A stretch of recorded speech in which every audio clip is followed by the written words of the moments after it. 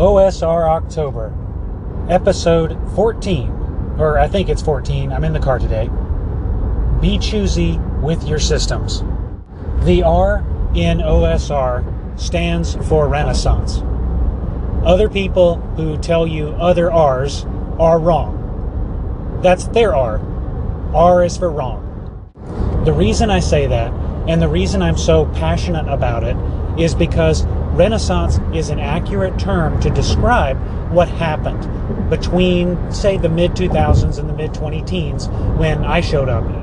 Under the OGL, we had a boom, an explosion of TSR-compatible content. The spirit of the original game, which had been lost in the WotC editions, especially after 4th edition came out, and humorously, D&D lost market share as the leader among fantasy adventure games. The absence of that spirit, the absence of that adventure, that paved the way for an absolute explosion in creativity. Crowdfunding made creators who would never have been able to publish their material before able to publish their material. Drive-through and other PDF and Lulu and print on demand, they made these products available. They allowed you to share material like never before, and in some cases make a business out of it. Now, I have opinions on whether or not OSR material should be free or paid. I won't go into that here. Then you had social networks. You have Discords popping up. You had G+ as the central hub. You had the blogosphere bouncing back and forth. You had communication that you never had before. In the days before the OGL, if you had those kind of communities, they could get a cease and desist notice. And whether that cease and desist notice was applicable or not, whether it was a valid or not, it didn't matter. It was spooky. You had a lot of people who took stuff down because they were too small to fight the fight that they shouldn't have had to. I forget the legal term for that, but that kind of bullying that was gone, and it was a way for the community to blossom and to spread like never before. I came into this hobby via wargaming. And as such, I have certain expectations and enjoyments out of the hobby that may not be the same as someone who came into it from a roleplay exclusive perspective. Now, there's a lot of talk in OSR circles about how wargaming was the root of the game, in the Great Lakes region, because there were so much wargame culture that was surrounding the people who got into the game. A lot of stuff went without saying, but then when it made its way to other places, to the West Coast in particular, there was not that same culture, and so there were different assumptions.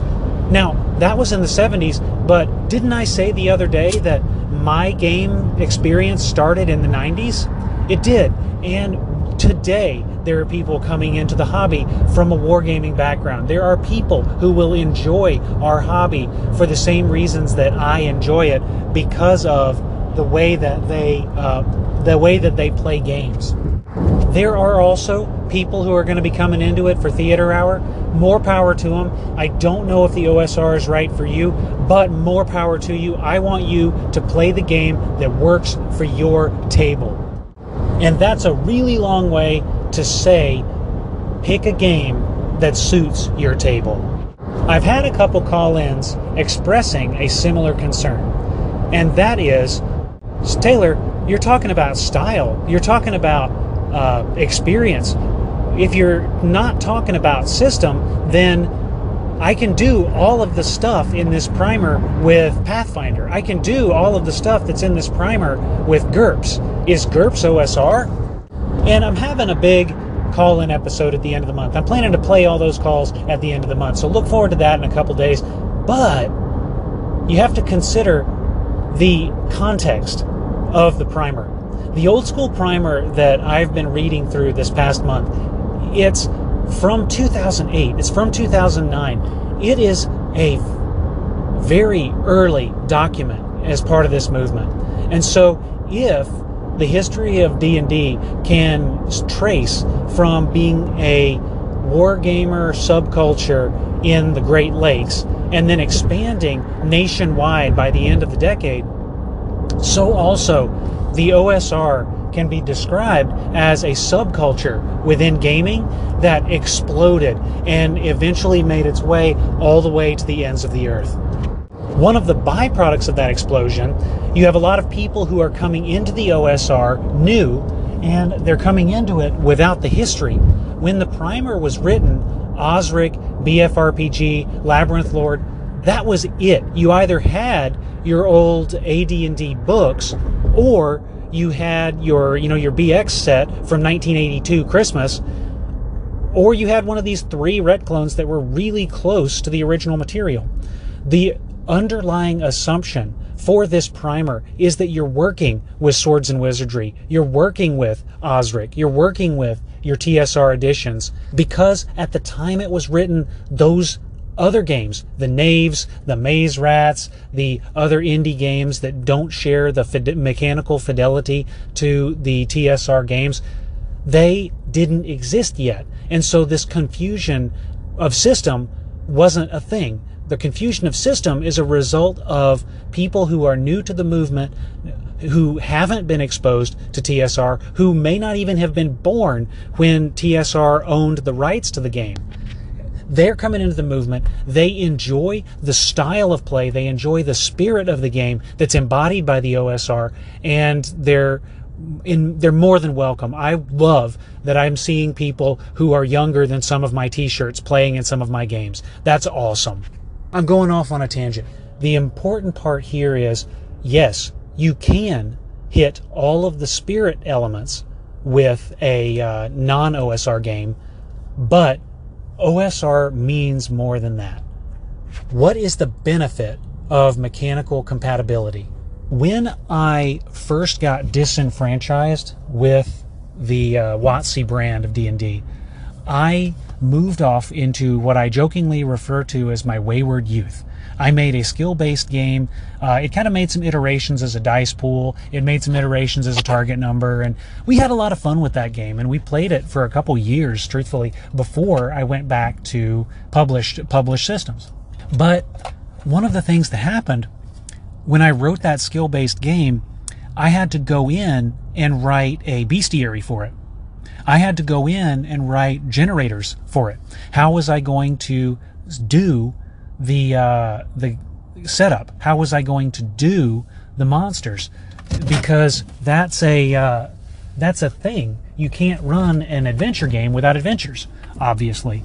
And all of that has to come from somewhere. Now, fast forward to the mid-20-teens when I found the OSR. I can grab the 1E monster manual and I can run those monsters in BX. I can grab the Fiend Folio and I can run those monsters in Swords and Wizardry. That compatibility means that even if there's some tweaking necessary, and I'm really generous about my compatibility. Like you've heard me talk a little bit about DCC. I've played DCC and enjoy it. I consider it OSR adjacent, but when I ran that game, I bolted on all of the missing pieces, our exploration procedures, the hex crawling stuff, the dungeoneering turns, some of this encumbrance. I tacked all of that on from BX because that's what I had at the time and what I was familiar with, and it worked.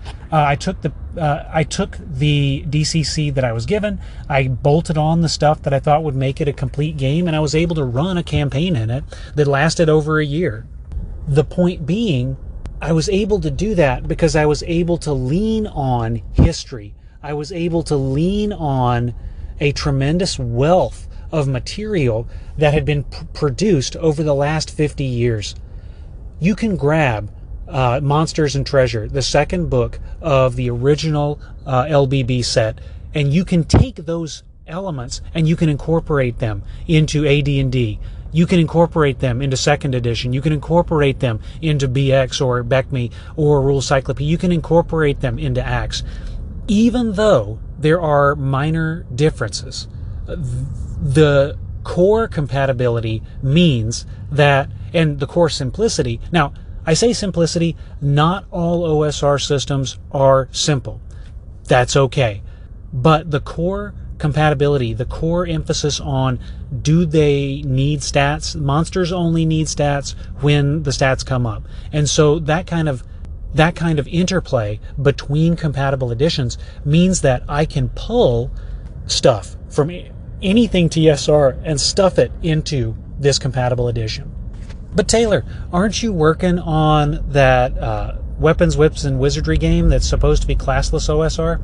Yes, I am. And I'm really excited about it, and I'm going to try to take some time. I'm going on vacation later this month, and I'm going to try to take some time to finish that up, or at least put it into a state where I want to throw it to my players and say, hey, let's play this for a bit and see. But that's still compatible. The core stats are the same. The experience levels have been intentionally tailored to work with the OD&D experience levels, which are close enough to work with other games. So you can take B2, Keep on the Borderlands, and you can run that in Weapons, Wits, and Wizardry with 0 changes. There will be a little bit of difference in how it plays because of the chainmail aspect of it, because 2d6 versus d20, there are rules for an alternative where you roll d20s, but the bonuses will be a little different, so that the experiences will be a little different, but at the core, you can run it, no problem. Because you have all of that history, all of that material, you don't have to reinvent the wheel. Weapons, Wits, and Wizardry is, compared to my skill-based game, it was called Barbute, if I remember correctly. I think I have an ancient copy lying around here somewhere, but I'll put it up there one day so we can all chuckle at it. The important part, Barbute, I put a load of work into that to try to replicate all of the wealth of material that you need to run a campaign. With Weapons, Wits, and Wizardry, I don't have to. I'm already running pieces of it. I'm already playtesting pieces of it because I can lean on 40 years of history. So, pick a game that suits your table. If you enjoy those kind of dungeon crawlers, pick a dungeon crawler. If you enjoy progressing from Brigand to Adventurer to Warband to Baron, pick a game that mechanically reinforces those themes. So, can you conform to the spirit of the old school primer without an OSR game? Yes, you can. However, I hope I've conveyed in this sort of rambling ramble, if you pick a game that the core loop, the core principles, reinforce the elements of the game, gold for XP, you naturally want to delve dungeons and get gold. So there's a mechanical reinforcement for that aspect of tone. If you run games that reinforce the tone and maintain that compatibility, you have twofold: a wealth of material to steal from, and you don't have to worry about setting the tone because the game already does. That ramble didn't go exactly where I thought it was going to go, but hopefully folks find it useful. Hopefully folks can pick up on the excitement I have for the hobby, for the people coming into the hobby, and for the history the hobby can offer, and that way that that history can build, the way that that history can explode and can make the future a more fantastic place than the past. Anyway, thanks for listening. Happy Halloween.